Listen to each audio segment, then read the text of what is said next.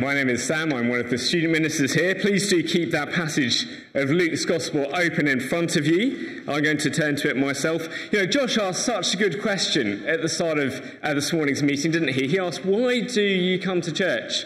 And of course, there are all sorts of good answers. But we need to ask, why is it that people have come to join us recently? Arlinga and Irene and Chris and Margaret and Linny. Why have they come? Why is God adding to our numbers? And also two more we heard about this week, coming to Christ for the first time, joining this family at Wild Street. Why is it that we come together in a place like this where it's stinking hot and there's no breeze? By the way, you've all got one of those outlines.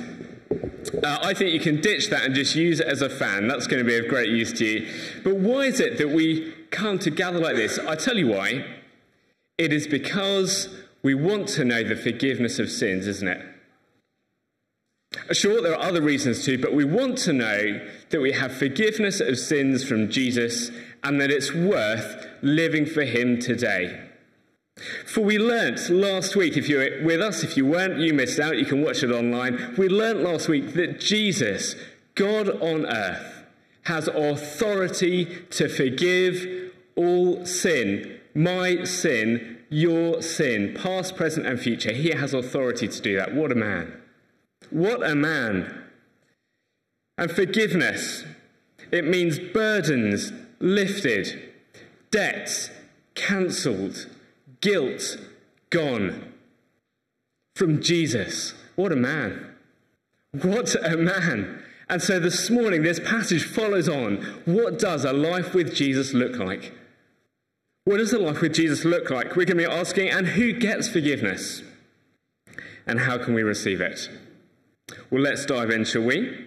Luke records for us just a little snapshot of Jesus' life. It's there in our Bibles, but if we were around 2,000 years ago in Israel, we would have seen this man. But why is it that Jesus records this for us? The location is Galilee. The scene is a dinner party. The main figures, Jesus and Levi. And by these names and locations, Luke is showing us that this is a real event in real time in real places. You could have gone and checked it out. Jesus really was a historical figure. He did this. What a man, what a guy. But why is this event, of all the events, why is this event in our Bibles? I wonder if you've thought that. Jesus must have met lots of people. Why is this meeting with Levi in our Bibles? And why does Luke go into such detail about the feast in Levi's house? Well, read with me from verse 27. After this, he went out and saw a tax collector named Levi sitting at the tax booth. And he said to him, "Follow me." And leaving everything, he rose and followed him. And Levi made him a great feast in his house. This is an extraordinary response, isn't it? To leave everything, to get up and follow this man. What a man, what a guy. You see, turning to Jesus, it is something we should do, but we need to see it's something we get to do. We get to turn to follow Jesus and be with him in a feast. For life with Jesus, it's a great feast. Is that how we think of life with him? Well, think about it. We should. For in the Old Testament, right from the start, we're told that life with God is full of enjoying him and celebrating his goodness. Think about it. The Garden of Eden, God with his people, surrounded by a world of goodness, and food, life-giving food, was on the menu in abundance. The prophets also spoke of this, a time when God would send his Messiah. This is what Isaiah says in chapter 25. On this mountain, the Lord of hosts will make for all peoples a feast of rich food, a feast of fine wine, of food rich and full of marrow, of rare wine well refined. What an event. Or Zechariah 9. For how great is his goodness, and how great is his beauty. Grain shall make the young men flourish, and new wine the young women. See, a life with Jesus, it's a feast. It's a feast. But, oh dear, Oh dear, look at what some people have turned it into. Verse 33. And they, the Pharisees, came to Jesus and said to him, the disciples of John fast and offer prayers, and so do the disciples of the Pharisees, but yours eat and drink. What killjoys! What killjoys! And Jesus gets to the heart of their response in verse 34. You see, Jesus and his disciples feast, but the religious leaders fast. These religious figures see life with God as a fast, one great big denial of all things good, and so much so that, frankly, the worship, the love of God, is just turned into another task on the calendar, and a boring one at that. Restrictive, grey, sad. But look at how Jesus responds in verse 34. Jesus said to them, can you make wedding guests fast while the bridegroom is with them? When I was getting married, to my wife actually, she was in charge of the important bits of the planning, which was the food.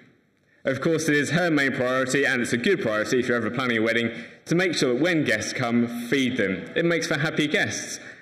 It's true. And at the heart of the wedding, as well as the food, was my lovely bride, who had done all the good bits beforehand. But in Jesus' day, it was the bridegroom who was the centre of attention. He, after all, invited the guests. He ordered the master of ceremonies to manage the wine, the food, the guests. And when God promised in the Bible to come to be with his people, he described it in marriage terms: feasting, faithfulness, forever. And Jesus says that he is this bridegroom, God come to be with his people, feasting, faithfulness, forever. That he is God come to enjoy the blessings of life with his people, with you. That's why there's celebration. That's why the disciples are feasting. The people are feasting, for Jesus is with them. God is with his people. Not a fast, but a feast. But the disciples had Jesus' physical presence for a time only. And Jesus says, verse 35, there is a day when fasting is appropriate. A day of mourning. No one feasts on that day. A day of mourning, and that's because he, the bridegroom, will be taken away. What does Jesus mean here? Jesus was foretelling the time when he would be taken away from the disciples, a day of sadness, the day when Jesus would be led away to die on a Roman cross. That day the whole world wore black. A day of sadness, a day of mourning. And yet, Christians call that day, Good Friday. Why? Because Good Friday led to the first Easter Sunday. Death could not hold him. The grave could not keep him. Jesus rose again, never more to die, but to raise up and rule in heaven, the eternal, the great feast. And that's why for Jesus' people, the life with him, this life of feasting, is guaranteed. Now, I know, you know, it doesn't always feel like that. But we, if you like, we need to see that if we're part of Jesus' people now, if you like, we have the entrees. We have the starter. It guarantees and whets our appetite for the feast of life forever with Jesus. The best life, not a fast, but a feast. And who is at this feast? With God. Who is at this party? With Jesus. It's our second point. It is for sinners, not saints. Who is Levi and who are the guests? Well, verse 27 again. After this, Jesus went out and saw a tax collector named Levi sitting at the tax booth. Levi is a taxman. You might euphemistically say that he works in finance, but they all know who this guy is. And Luke wants us to know what kind of guy this guy is. He's actually been building up to meeting this man for the last chapter or so. So we met Jesus meeting a leper, then we met a paralytic, and now a tax man. Each one an outcast, hopeless, helpless. And Levi is the lowest of the low. Levi the low. More toxic than a leper, more hopeless than a paralytic. For as a Jew collecting taxes for the Romans, it would be like selling his family to give it to an intruder. Scum, hated vile, Levi the lowlife. And who else is at a party? Well, who do lowlifes hang out with? Lowlifes, sinners. What a room that must have been. Can you imagine who would have been there? What that room would have looked like? Well, also the Pharisees. Now, of course, they wouldn't be actually inside. They wouldn't be seen dead with those kinds of people. They'd be watching on, sneering at this feast. Remember the Pharisees from last week, or from Eleanor's talk? The Pharisees were a class of people known for their goodness and known for their religiosity. They were law-abiding, conscientious. You'd actually want them as your neighbour. They'd make a great housemate, no doubt. They took the Bible seriously. They're the evangelicals of the day. And so we have here two types of people. We might call them saints and sinners. Sinners and saints, Levites and Pharisees. Let's pause. Who do you think you're most like?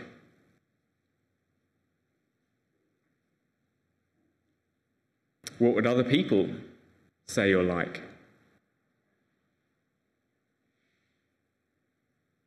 Well, let's move on. For who is Jesus going to hang out with? The sinner or the saints? Now, we've read this before, so the punchline is spoiled. But this is a shock. Imagine you're seeing this for the first time. God comes down, and he's feasting with sinners, and the Pharisees are shocked. They and their scribes grumble, verse 30, at his disciples, saying, "Why do you eat and drink with tax collectors and sinners?" What a scandal. What a scandal. It's not the well-presented good people that Jesus feasts with. It's the sinner. It's the Levites of this world. It's the Levites that enjoy the feast with Jesus. It's uncomfortable on so many levels if we think about it, isn't it? For you and I expect that Jesus wants to see saints, don't we? Really? If we're honest with ourselves in our heart of hearts. Isn't that right? No? Then why do many of us struggle to admit to ourselves and to others just what we're like on the inside? How can I say that line? Because I know that too. We find it hard to admit what we're really like. And why do we hide who we really are? Could it be that because we secretly, subtly, harbour the belief that God wants us to be seen as good people? See, the Pharisees were quite happy to see themselves as good people, and more than that, they wanted other people to see them as good people. So how do we recognise the Pharisaic person today? Well, for them, they're healthy, everyone else is sick. They're the person never admitting sin, the person never saying sorry for the things they've done. They spot the faults and sins in others a mile away, but can't recognise their own. They're like the person who believes they're well and have no need for a doctor. But look, verse 31, Jesus is the doctor for sinners. Verse 31, those who are well, they think they have no need of a doctor, but the sick do. I have not come to call the righteous, but sinners. Everyone knows the sick need a doctor. But not everyone knows that the sin-sick need forgiveness. But Jesus has authority to forgive sins, which is why Jesus came for sinners. Life with Jesus, you see, is good. It's great. It's a feast, not a fast. For sinners, not saints. But how? How is it that the sin-sick can feast with God? Well, it's our third point, by receiving a cure, not a cover-up. Jesus said in verse 31, "Those who are well have no need for a doctor, but those who are sick, I have not come to call the righteous, but sinners to repentance." Now, the only major surgery that I have ever had was when I was playing rugby. And, I suppose it was after I played rugby. But I was on the field, the school field, and I was playing with some mates, messing around. And I don't remember what happened, but I do remember coming up from a tackle or a scrum or something like that, and my finger was dislocated, broken in 3 places, at an angle like that. And I looked at it, and I guess I was 11, and I thought, it's not supposed to look like that. And when I showed it to my dad, he said the same thing, which was reassuring, and he did something about it. It didn't take very much to see what was wrong. Well, Jesus in Luke's gospel has been showing us all along, if you like, holding up the X-ray to our hearts. You see the leper, the paralytic, Levi. It's like he's the consultant doctor. He's saying, do you want to know the problem? Have a look at the X-ray. Have a look at the heart. See what's wrong. Sinners need the cure of forgiveness. We've all tested positive, you see, for sin. But the good news is that Jesus has power and authority to forgive us. There is a cure. And how do we receive that cure? It is by, maybe surprisingly, it is by repenting of our sin. Some medicine is hard to swallow, isn't it? You'll know that if you've been up with a crying toddler and you're desperate during the night, just take it. But we all know that repenting of our sin is even harder sometimes, don't we? It's humbling, it's painful, it's embarrassing, it's shameful, but here's the thing, being real with God, confessing our sin and turning away from it brings the healing of Jesus' forgiveness. Turning away, that's what repentance means. It means a change of heart, a change of mind, a change of life. It means to turn from disobeying God to obeying him. It's what Levi has done. Now, perhaps you're here, it's great that you're with us, but perhaps you think, you've never actually done that. Said, I'm not going to live for myself anymore. From now on, I want to live for this man, Jesus. It's great that you're here. Keep listening on. Others of us would call ourselves Christian. We've done that. Well, we still need to repent of our sins. You see, for the way that Jesus describes repenting here, it means to enter into, not just a one-time repentance, though it is, but it's to enter into a life of repentance in which we keep on repenting of sin. Perhaps you feel a failure. Those things in your life keep emerging again and again. You're not the person you want to be or should be.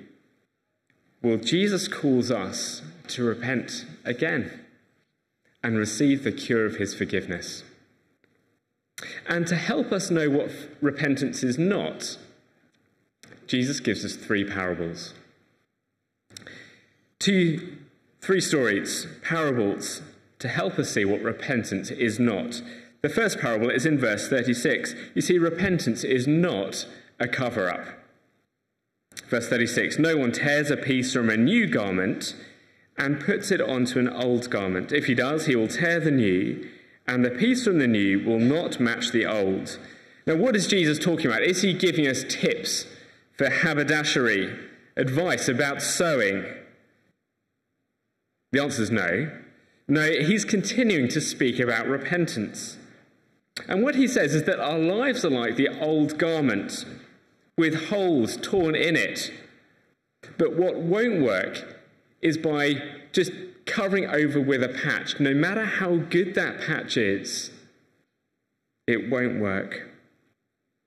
Simon, when he was preaching last week, warned us of the person who he'd known who for years had continued in church but had covered up his sin. Sadly, he didn't know the power, the freedom of forgiveness And unconfessed sin can just eat and corrode away inside us, can't it? And it's so shameful that perhaps we feel like it's better off just to hide it. Well, Jesus says no. No patch, no matter how good, no matter how new, can do it. It's a cure we need, not a cover-up. Well, what about the second parable, verse 37? And no one puts new wine into old wineskins.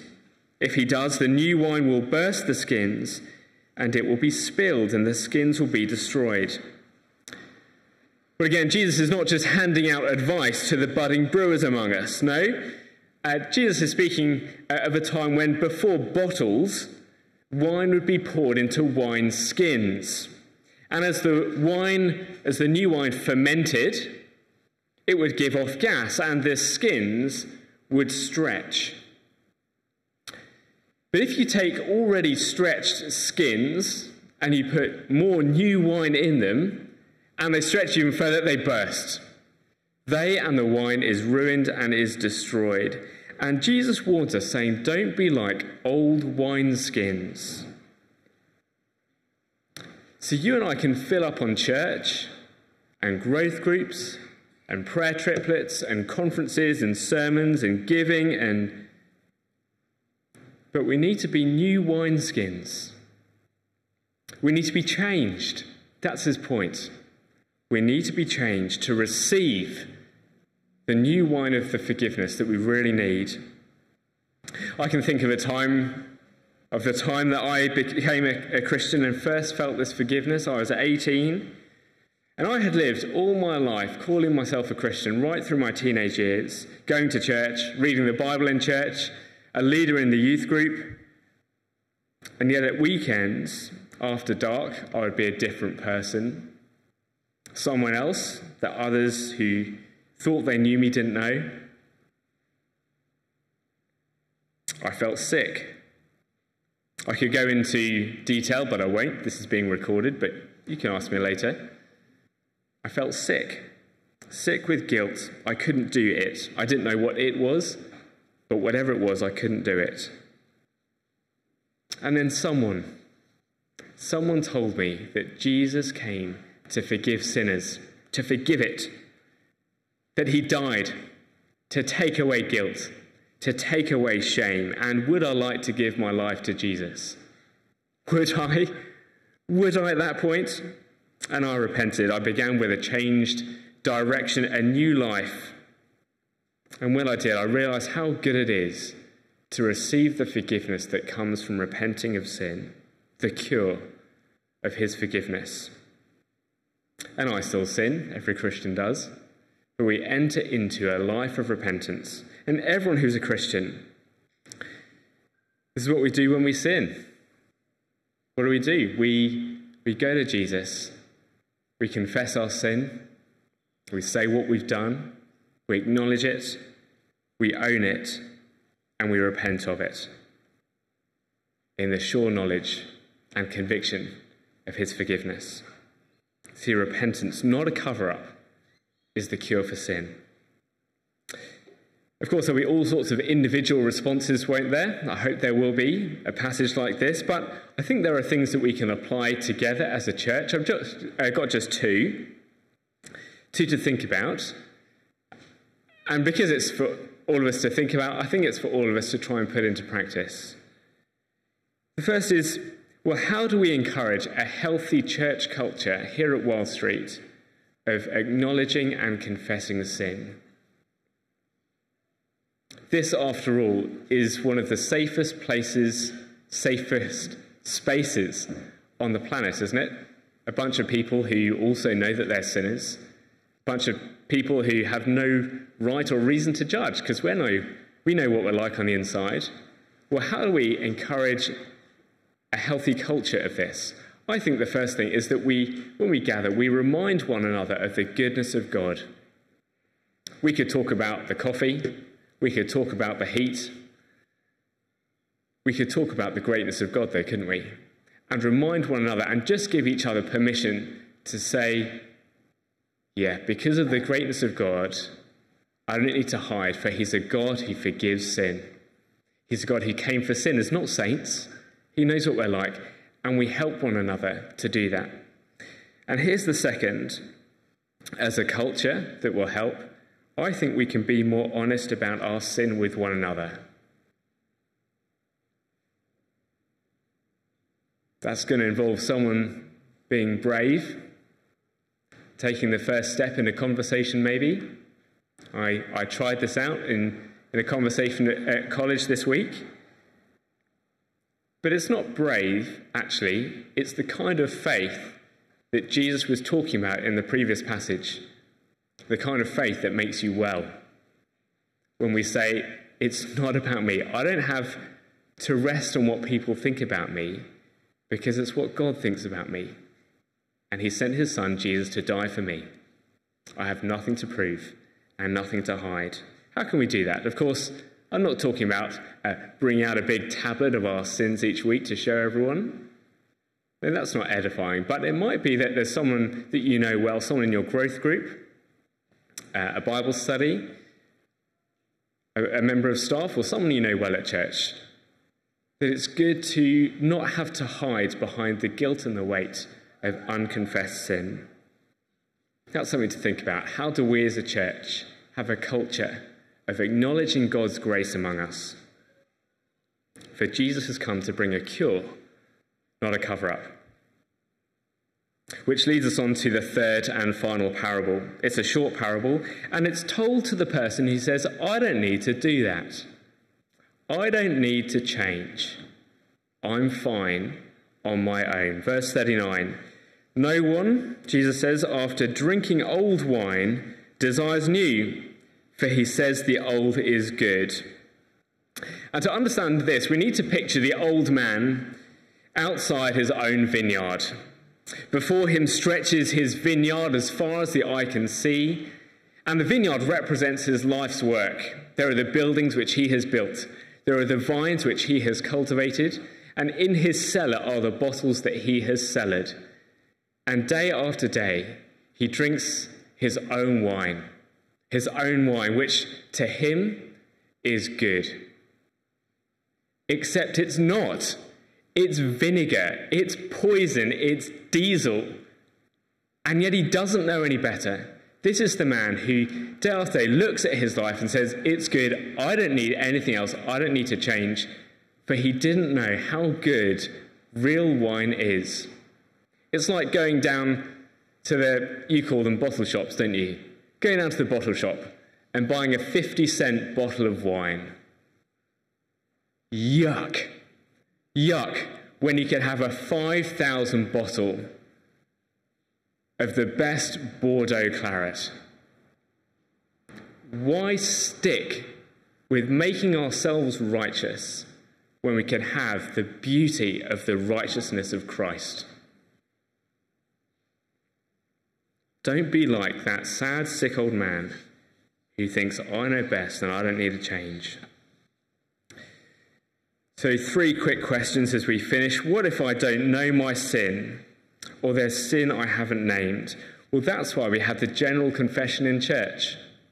You know, it's not like Jesus only forgives the sin that we name. No, Jesus knows our hearts.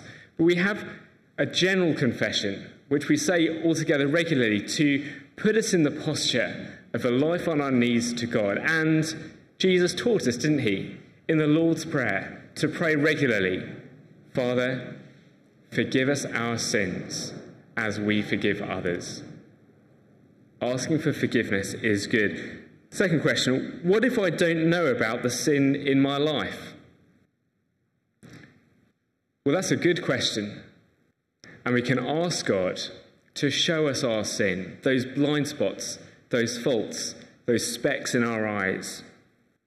Third, and importantly, what if I'm scared of confessing my sin? What if I'm scared? Well, Jesus knows, Jesus cares, and Jesus can. Jesus knows. He knows that already, so he's not going to be taken by surprise.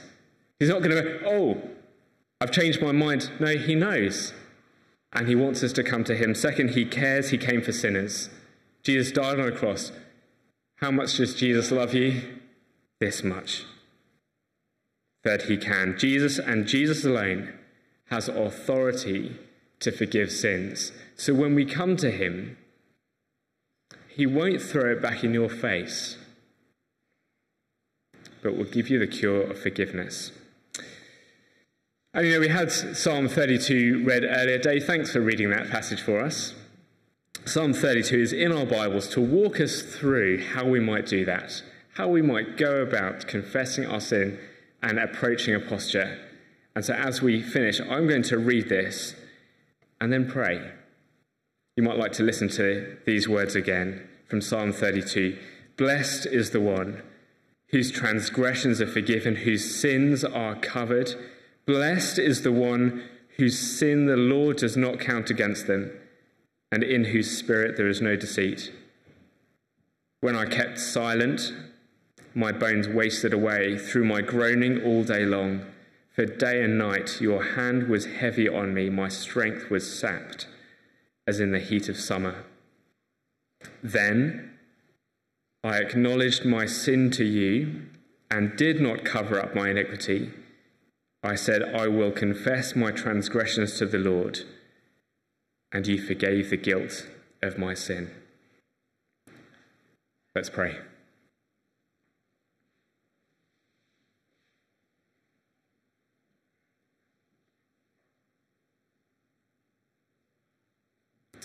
Here is a saying that is trustworthy and deserving of full acceptance, that Christ Jesus came into the world to save sinners.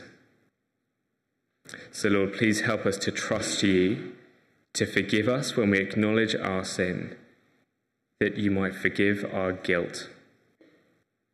Amen. Well, we're going to sing our song. The musos are going to lead us, and it's a song that in the second verse, you might like to listen out for it.